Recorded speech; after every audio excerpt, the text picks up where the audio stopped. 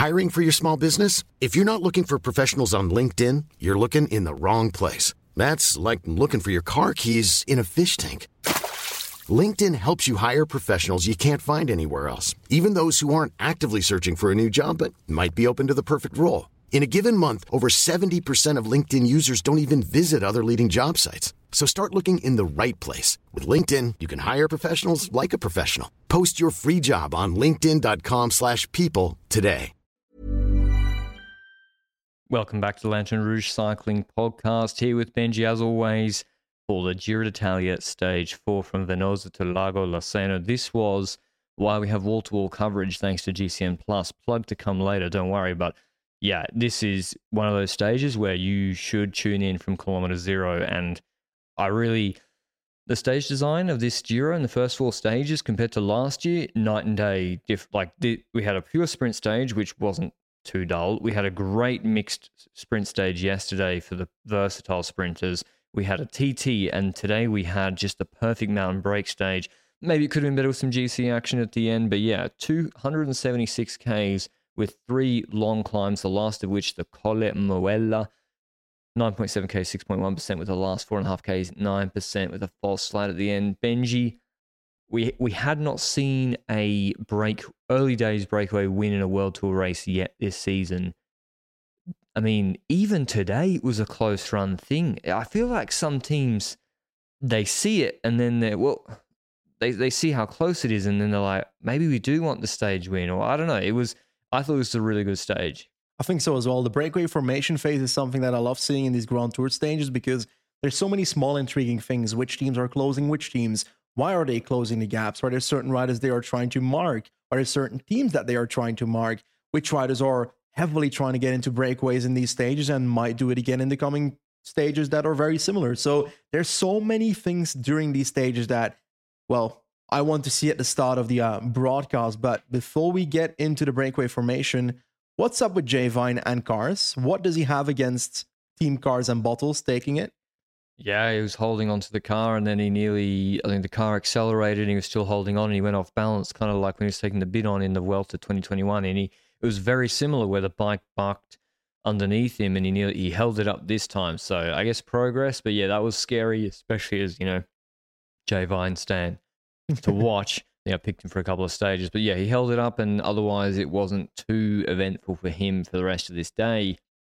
But I picked his teammate Brandon McNulty to win this stage. When I saw him bring Almeida back yesterday, pull up stumps, put a gel in and lose 4 minutes intentionally, I didn't take that or read that as Brandon McNulty having bad legs. I've seen him be too good in other stage races after that, and he's on his day really, really good. And Quickstep kind of called this to everyone by saying, we don't want pink anymore. And so literally every team just about that wasn't Quickstep, wasn't Ineos, they're like the only teams, and Jumbo, and even they tried a little bit, were like, we got to get in the break. There's 150 riders that want to get in pink, or because they're still quite close, and McNulty was one of them. He tried, I don't know how many times Brian McNulty tried. And maybe Quickstep don't want me to be right on the podcast, and that's why they rode that way. I think that's pretty plausible as an explanation, that they're trying to make me look bad. Also, me having picked Leknesson the other day, and then he gets in the break later. We'll get to that. But why Quickstep so anti-Brandon McNulty getting in the breakaway, who I think is a great stage hunter, but I don't see... He's 5 minutes down, by the way. I don't see him as a serious GC threat if he takes 2 minutes, i.e. the break wins by 7 minutes. And to be clear, it's very specifically Brandon McNulty, because I rewatched the break formation phase during the middle of the stage when it was kind of calmed down, and I noticed the first 5 times that McNulty was going in that breakaway, Quickstep was responding by having Ballerini try to close him down, and then Czerny was doing the same. Meanwhile, Seri was having a mechanical, and then a group gets away with 12 people, including McNulty, Kung, Healy, so a group that is on paper not very dangerous. Kung's closing GC in a minute, so he can take the pink jersey, but he can have 20 minutes for all I care. Yeah. Maybe 20 might be a lot, but 10 minutes for all I care, he can have it. Then Healy, I'm fine with him having 5 minutes in GC as well on the Remco and so forth. McNulty the same, like he has had amazing days in the Tour de France last year, for example, where he was with the best, but he has shown to be so inconsistent throughout that, well, I wouldn't mind him gaining the pink jersey or gaining time, even with the idea that having McNulty in the pink jersey might create chaos in UAE, because then they have to try and mix 3 riders for GC. So that's a bit more difficulty. Well, exactly. Let's think about, okay, McNulty's in pink now. Is he going to drop back and lose time and maybe lose pink if Almeida or Vine have a problem? You just add that element of doubt. And also, he's on 5 minutes for a reason. Like, you look, if you're going to win this Giro, which I presume Remco wants to do, I assume that's his goal. And same with Roglic and Ineos, etc. Maybe Ineos aren't trying to win this Giro. If you're trying to win and you don't think you can put 3-4 minutes into Brandon McNulty on Bondone on the final TT, then you're not going to win this Giro. And that's not a knock on McNulty. It's just like, as I said, really, really good rider. I thought if he made the break, he was going to clean it up. He probably would have, in my view, but he wasn't allowed to. So Quick-Step then, I think they were in pursuit of the perfect break, which they eventually got. But I think they were in pursuit of the perfect break, which is sometimes you just have to say, I didn't ideally want him in the break, but he's on 5 minutes. Okay, Seri pace. You're going to have to keep it at 7 minutes. And listen, if you keep it at 7 minutes, it's going to come down at the end, because breakaways, they get to 10 minutes. They don't keep pacing, because like all the other guys are like, well, we're not going into pink. Why would we keep pacing when we have the stage win on offer? So breakaways have this self-limiting thing on themselves anyway, that they control themselves. So they really just, I don't know, what did this remind me of?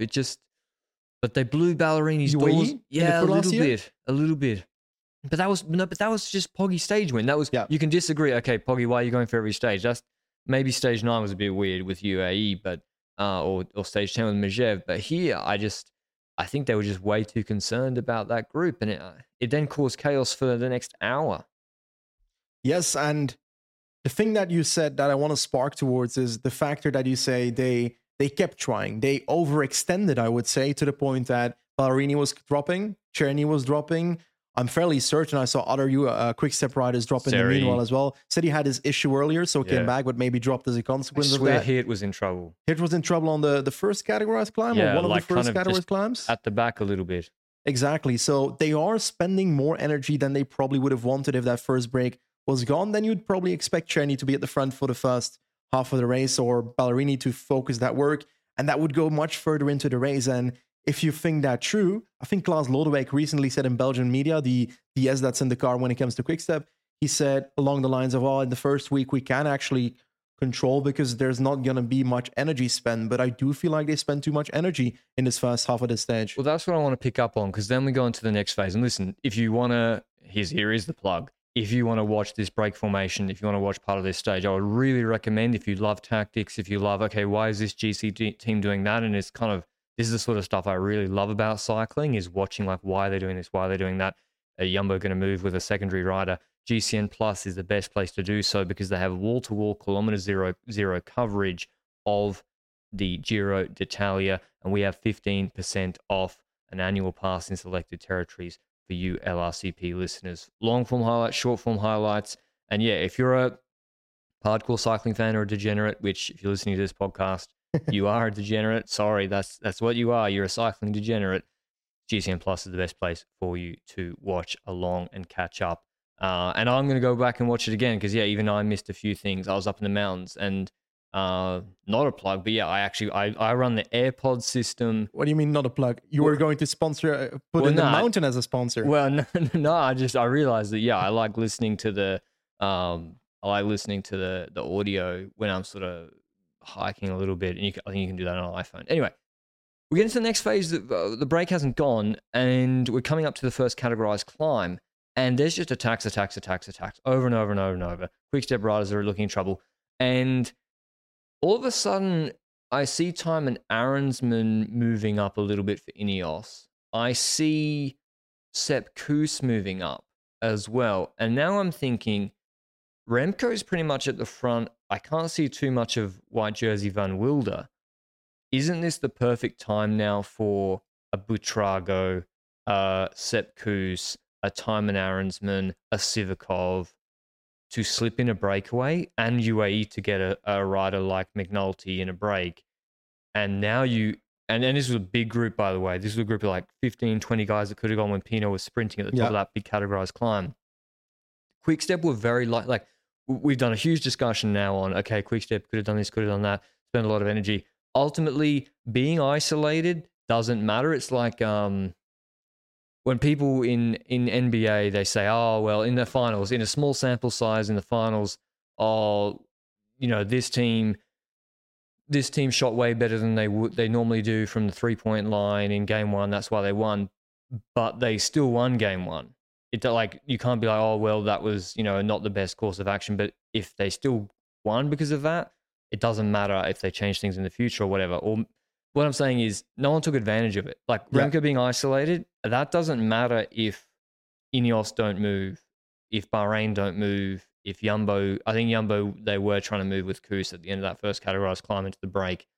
And that's what they should be doing, because imagine a group of 20 go with those guys, with Koos, with Aronsman. Then all of a sudden, Quickstep got a real shit fight on their hands. It's like last year during the Tour de France when we were expecting Ineos to use their secondary leaders, their Pidcock, who was close in GC at that point, in like a move to try and put pressure on the main teams, and mainly UAE at that point, if I recall. That was still in the early parts of that Tour de France, but they didn't. So I feel like Ineos often skips the idea of using their multiple leaders to their advantage. And, well, spoilers, in this stage, they don't do it, and we'll get to that towards the end either. But we skipped one very vital part last podcast. At the end, we were talking about the legendary GOAT, Joao Almeida, and what he would do on this stage. He tried to prove us right, is what he did. Yeah, he dropped at some point in the stage. I don't know how.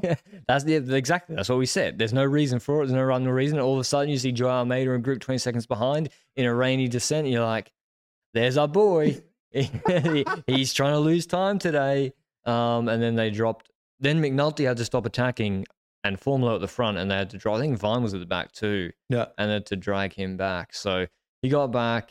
But, I mean, if you're an Almeida stan, which I know some of you are, it was probably you just expected at this point that he's going to do that. I expected him, if someone attacked, he would drop on the final climb too. But yeah, he came back. Eventually, the breakaway kind of forms on the descent of the first categorized climb, with the break Quickstep always would have wanted. And I think they just kind of escaped a little bit. Or maybe they played a masterclass where they're like, eventually everyone's going to attack. Ineos will chase Koos if he goes in the break. Butraga will get closed by Baumann if he goes in the break. And they did 5,000 IQ, and they eventually get the break they want with Paripantra, Conchi, Albanese, Bargi, Legnesson, Gebregs, Gabish, Guns, Almiral. Now, why is it a perfect break? A, none of those guys are GC threats. B, they're all pretty strong. C, they're all teams that would be really, really happy to defend pink. So, yeah, that's why it was, the perfect break in the end. Exactly. And the riders that were in there, the Paripantra, Conchi, Albanese, Barguil, Leknesson, Gebreg, Zabir, Skui, and Zarmirais of the world, one of them disappeared because Zarmirai has his usual Shas Patat. I swear he's done this more before. At least that's what my girlfriend tells me, and I believe her. But anyway, we notice afterwards that breakaway is ahead. The gap goes from 1 minute to 2 minutes to 3 minutes to 4 minutes and a half for a bit, but then Quickstep starts spacing in the group behind, or continues spacing in the group behind with the riders that were initially dropped. And honestly, despite their idea of pacing a lot at the start or doing stuff at the start, one of the guys that was an MVP in this race for me is Josef Czerny, because he did that work initially, as in trying to work for the break formation, trying to close down the breakaways that were getting away. But if we go into the further stage in the race, after the break is formed, he takes over at the front already again, and he starts pacing again. But he's doing that. Obviously, he's kind of half dead, but he's still doing that to the tempo that it's closing down to 3 minutes. Like, regardless, 3 minutes. Regardless of the tactics, we'll go to the tactics in a second. But regardless of that, then he drops again and he returns again and he starts pacing again until 12K to go. But you've got some issues with the 3 minutes. Well, no, I agree. Czerny is a really useful rider. I mean, I don't know what he's on. He just won a Romandy TT, a World Tour TT.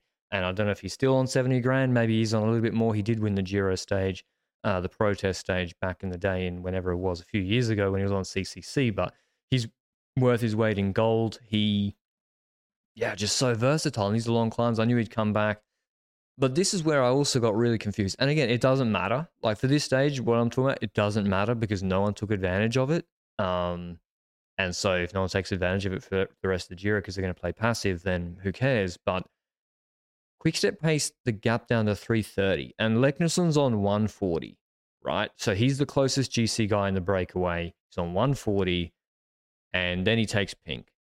So we are all clear, right? We're not worried about Andreas Leknesson having a 4-minute lead on GC. Are we? I mean, I think we're in agreement. Everyone listening's not in their head. So why are Quickstep bring it down to 3 minutes? Why are they driving it, bring it down that climb? Why are they pacing the early part of the last valley after the second categorized climb? And I was thinking, clear answer is what you said about Pogačar. Remco wants to win the stage. Yeah, because he's got diamonds. That's why you would, because they're going to lose minimum 90 seconds on the final climb, more likely 2 minutes plus if you go full beans. And so I was thinking, Quickstep going for the stage. And then all of a sudden, they stop. Quickstep stops. Remco is at the cars for ages. He's taking his kit off, P-brake. It goes to 5:55. And then Quickstep go back to the front with first Seri, and he puts it in a line again, putting it down to 5 minutes. And I'm like, why does it matter if Leknesson's at 5 minutes versus 6 minutes? Like, I don't know. And Bettiol also came up and he was talking to Remco, and Remco waved him, but the cameras didn't show the interaction. But I wonder what that discussion was too. We're just like, why is this in a line right now? And then Hirt does a big lead out too before Catania, before the climb, which is a curious order. And then suddenly it's down to 3 minutes. And all the while in the breakaway, by the way, there was a phase now with the breakaway with this tight gap. That meant that Trek, theoretically, for that time was at 3 minutes, couldn't use numbers. The breakaways just had to roll turns full gas for like an hour and a half. Yeah. And I do want to mention, like, when you think about a potential reasoning behind what Quickstep is doing, is there like an idea of, for example, they want to make sure they don't necessarily go hard the entire time, so they take a break to make sure the riders that are suffering can come back from their team to then go again? That's like the only thing I can see in there. But I do agree that even if this breakaway goes to the bottom of the last climb with, let's say, 7-8 minutes, who cares if Leknesund has the pink jersey or who else was in that group? Like, if anyone, Parapantra is in that group, Barguil, if they get a pink jersey in 3 minute, 4 minute, 5 minute advantage in the time trial, everybody except Leknesund will lose at least half of it. And on Crans Montana, they're in the shadow realm. So, bro, based on Leknesson's cadence today, he ain't getting up Monte Lusari. There ain't a chance. Based on his cadence today on 9%. So, yeah, he's going to OTL or DNF on Monte Lusari. So, yeah, I wouldn't have worried about it. I agree. Maybe the theory is, okay, burn Seri and Cherney on the flat. They're in the wheels. They're not, they're not going full gas like Remco. And then we'll go easy on the climbs, let it out on the climbs again. That kind of makes sense to me. Anyway, let's transition to the breakaway. The breakaway, because of what Quickstep did, letting it back out again. And there was a moment where I was like, are Bora going to take it up for Vlasov? Are Ineos going to take it up for Gegenhardt? And I do wonder if Gegenhardt, if Thomas wasn't here, would they have gone for some bonus seconds? Like, in this sort of finish, Benji, I would take Gegenhardt third. I'd have Remco, Roglic, let's split them 50-50 chance with no Ciccone. You know who's went 1-for-1 with Ciccone at Valenciana in these finishes? Gegenhardt. Yeah. And I feel like if Thomas wasn't here, Ineos would have been like, if you're going for the podium, this is a nice finish for Gegenhardt. Anyway, that aside, Break is going to win. But Trek, Benji, let's talk about Trek. They're the only team with two guys in the break. Sorry, I forgot Bruno Armourel Chaspatat, but sorry, lost to history. They got Schoens and Gebregsgebir in the break. Schoens was struggling on the second last categorized climb. And I was thinking, they got to play Schoens in the valley or on a roller or something once Quickstep led it to 5:50, because you surely have to be worried about Parapantra and Leknesson. Leknesson's very, very talented after a hard day. Parapantra had very, very good watts per kilo on Loge de Garde in Paris-Nice. Gebregsgebir did a lot of work. I thought the play was to use Schoens in the valley and have Gebregsgebir sit in the wheels. I think so. At the very least, on the shallower climb. So this climb's in two parts, by the way. It's 5Ks at, let's say, 4%, 5% draft heavy, 4K super steep. I agree with you. They should have played their numerical advantage on the group earlier on than they were doing in the race itself, because we didn't see that action. We didn't see a Skriniar going early on the Valley. We didn't see a Gebregs even going early, even though he looked stronger. You never know if Skriniar was playing an Oscar-worthy performance. But we're heading towards that final climb. We're heading towards that first portion, and we don't really see that move. We don't see the move by any of them, and they just keep rolling in the group. And Leknesund, despite needing the Maglia Rosa, was not doing most of the work either at this point. And we get to the steepest portion, because that initial bump before the proper climb didn't really do anything. No. And we see Nicola Conchi making a move, and that's when Trek actually started doing something with their numerical advantage, as in they used Skriniar to bridge over to Conchi, and that puts the others in that second group, in that group that still has Gebregs up here in the group, into a position where they need to chase. But I agree with you that they should have used that numerical advantage earlier than that, because at that point you're on the terrain that fits the others better.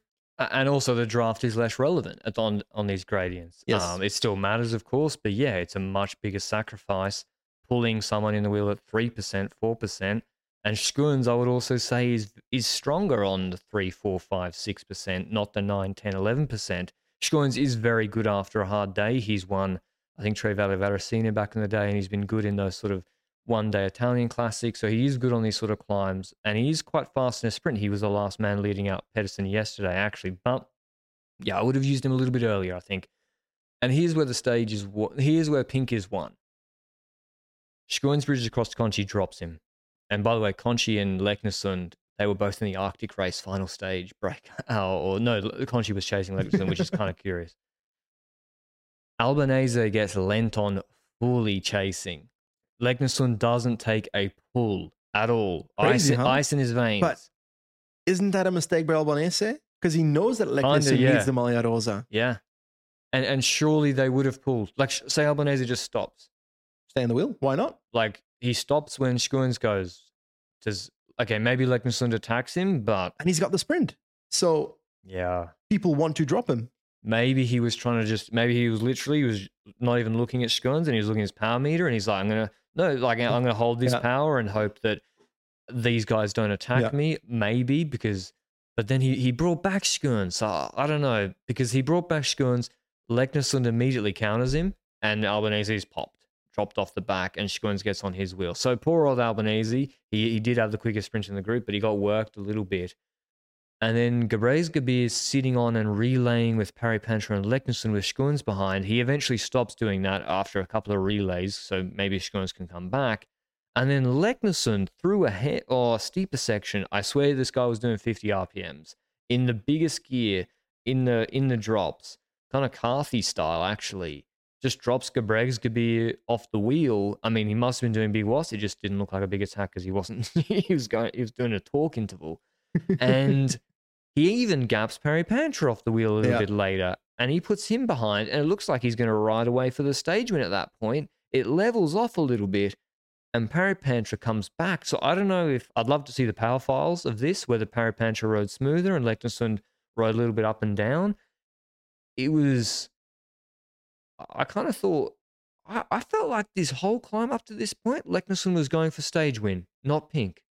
And he only went to pink later on, like really late. I swear he was going for stage win at this point. Because why would you surge like that?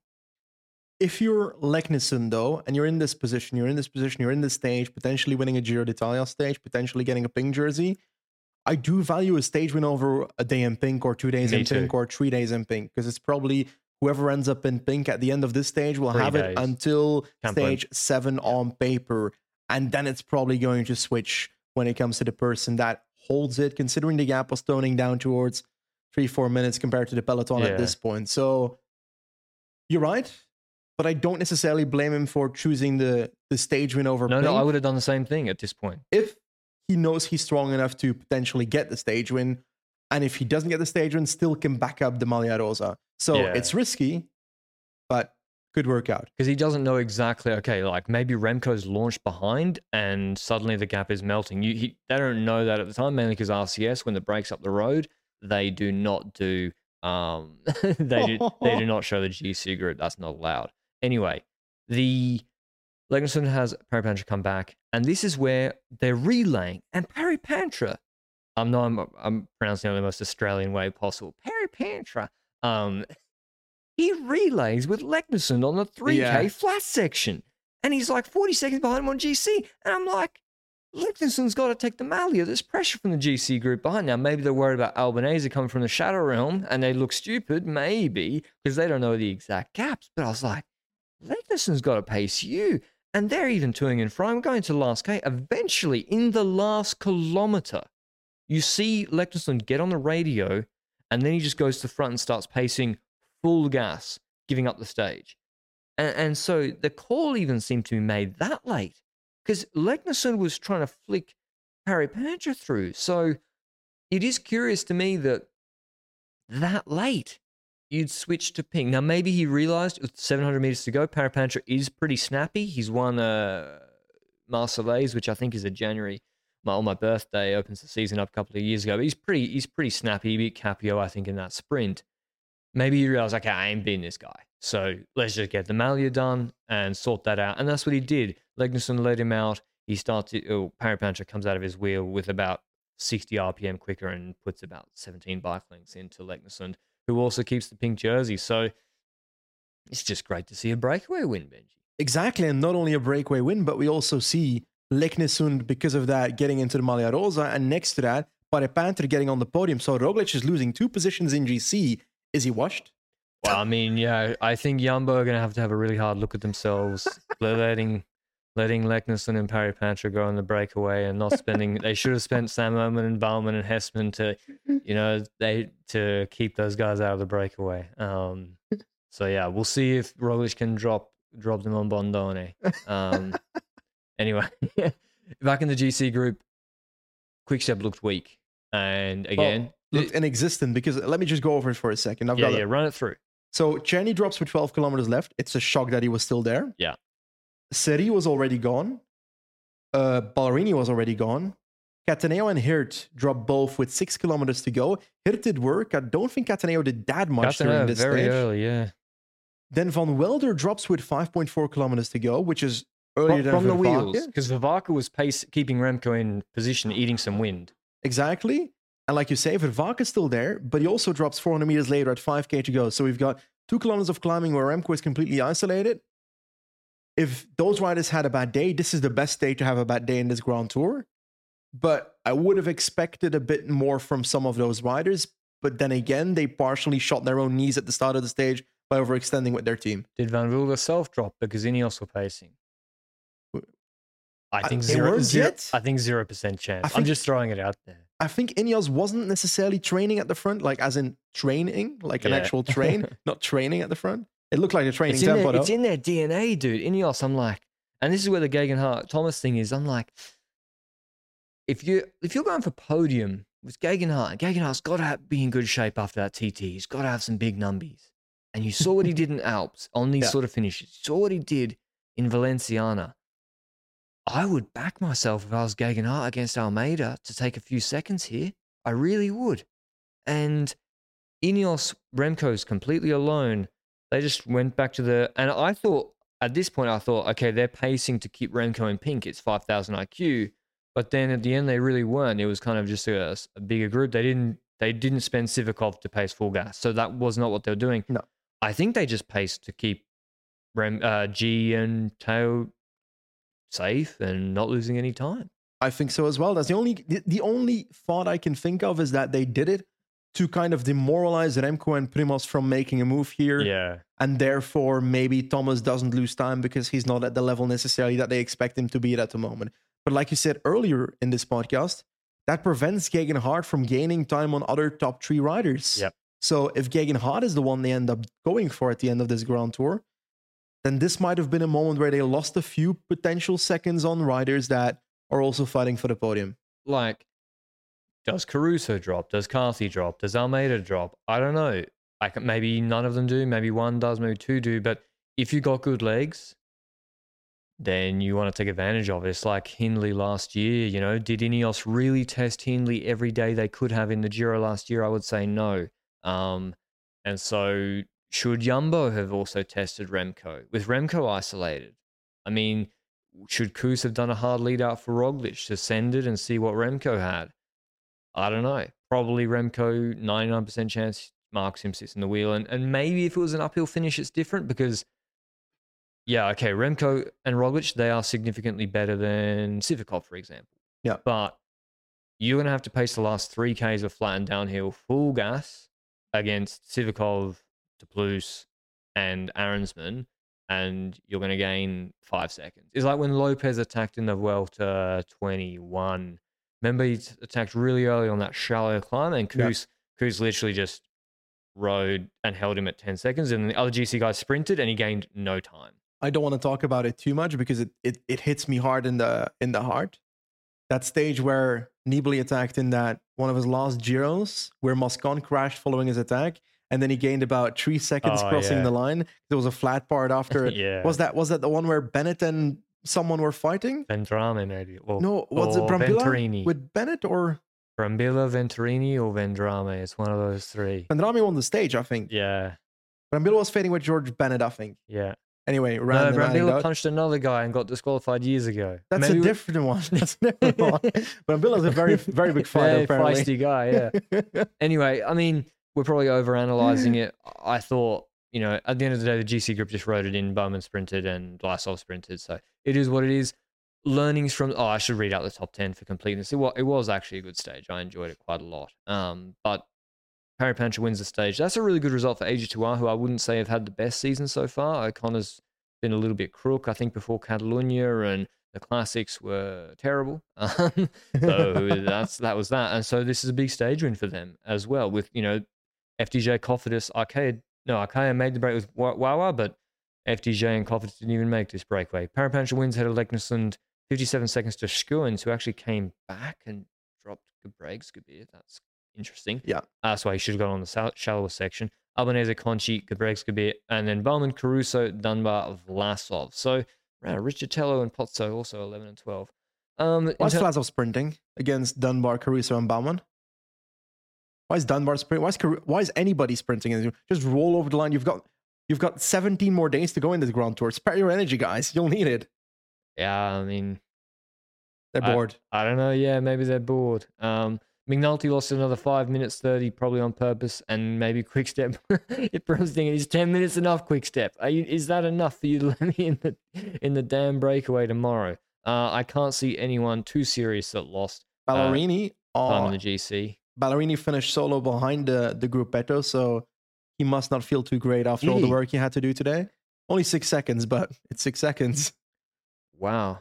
Yeah. I mean, there was a point in this race, and usually it does calm down, but Pedersen was, I think, dropped by the sprinters group, so he might not be fully on, because he dropped also yesterday when I didn't expect him, but there was a point today where I was like, there might be a lot of people OTL, because if they keep going like this, there's going to be trouble, but they chilled in the valley, and then, yeah. Anyway, learnings from this stage, Benji, before we go on to stage 5. What would you like to see from the other GC teams, on the assumption that we think Remco is the best time trialist here, he's got the best peak watts per kilo? What are the learnings from this stage?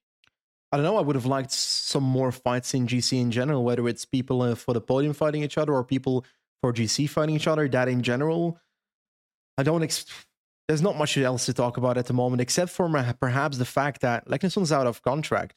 Oh, true. We haven't really dotted on that yet, but I feel like that's a pretty important thing. And he's the kind of rider that we've said last year that was on the brink of breakout and is still on the brink of breakout. This pink jersey wearing is that a breakout? I think a stage one's a breakout, so he failed today. Yeah, I mean... It's going to come, eh? He's going to win a stage in the Giro on paper. I mean, I picked him, and then luckily, if I'd picked him and he did today and he did this and lost the stage, I would have been spewing. But he's a good rider. Yeah, good rider. But it's kind of like, is he a GC rider? Is he a time trialist? Is he a classics rider? Because DSM don't send him to any one-day races ever. Like, he literally does all stage races until September every year. So for the last 2 years, I think. So he should be good at the Ardennes, but he never gets sent to them based on his power profile and how well he went at the Arctic race circuit to steal GC on the final stage. So that's kind of a question mark to me. His 5-minute repeatability looks pretty good. Is his peak climbing really there to be a top GC guy? No. So what is he? What is he? He's a good rider. You have to do what he did today. You have to be a good rider, but does he fit in at is Lawrence de Plus more valuable than Leknesund for his role? I'd probably take this version of de Plus, to be honest, based on what he did at Tour of the Alps. But Leknesund is probably overall a better rider. So for someone like X, Yeah, but you can put him in the Tour de France breakaway. He is valuable.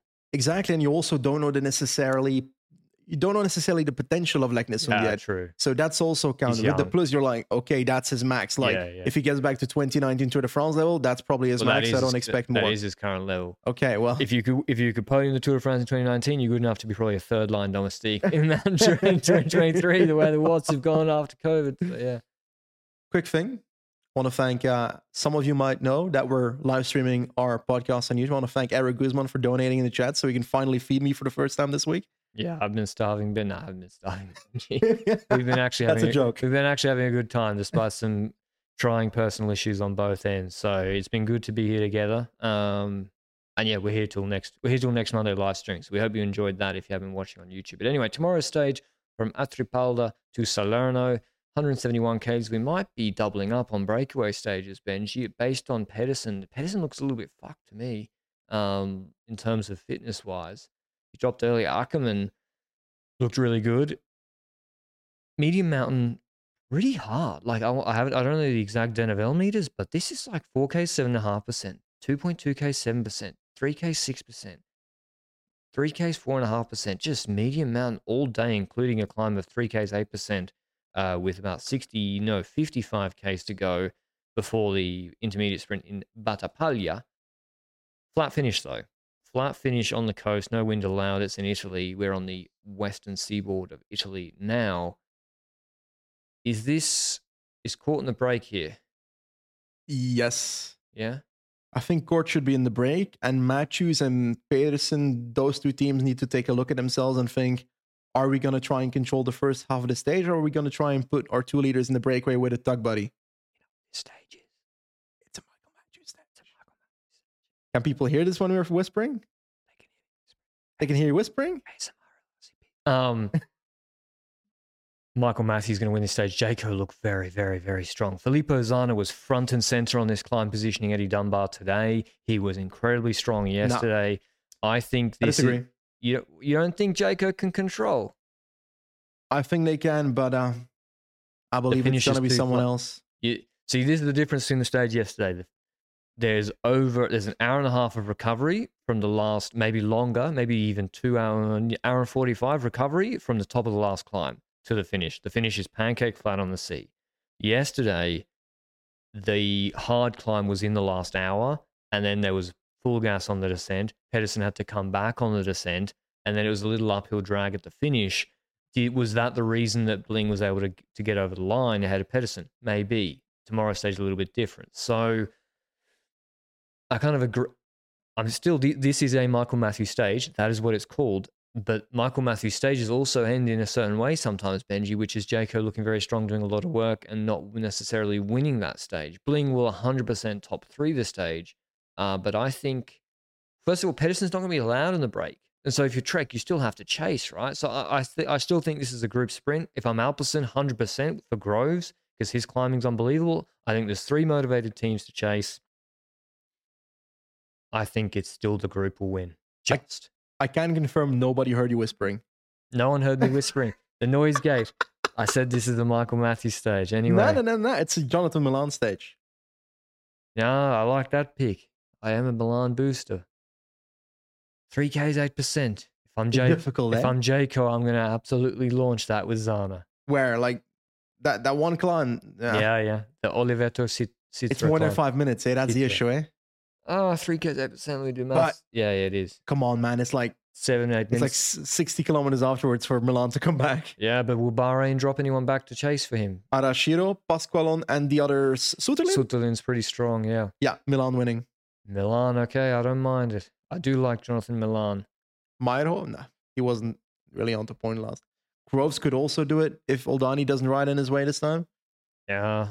Edison, I didn't like the look of today. I'm going to go with Caden Groves winning. I think he was kind of blocked. He was blocked by Oldani. I think he wins from Bling's wheel tomorrow. Milan, I'm not so sure. First of all, even if he makes the finish, like he's not exactly been in positioning God his whole career. Like he's also had positioning issues. Smaller group, my friend. Smaller group, he can bully guys as well. You know, there are only about 5 serious sprinters here, and he'll put Albanese into the bin, you know, or Anna Marit. If they come up, he'll get those elbows out. So, yeah. Okay. I went with Groves, you went with Milan. So we don't think the break, we don't think it'll be a big break despite the hard start. Probably, but hey, we're here to be wrong. Yeah. Okay. It could be an interesting stage. There's another one to watch from Kilometer Zero on GCN Plus for the early break formation, but I am very, very happy with this Giro so far. I must say, compared to last year, like these stages have been really, really entertaining. You're right. The break will probably win this. It's a hard start, isn't it? Like 4K, 7.5% is really hard. And the thing is with Magnus Cort Nielsen, he can be so shit in stages that are like sprint oriented or hilly sprints. Then suddenly he shows up and he's like, Magnus Cort Nielsen, I'm going to win this stage. I'm changing. Magnus Cort wins? Colin Bowman. Get the fuck out of here. From the break. Magnus Cort Nielsen beats him in the sprint. I've also changed. Cord will drop. Cord looks bad. Cord will regenerate and come back and beat him. I'm changing my pick again.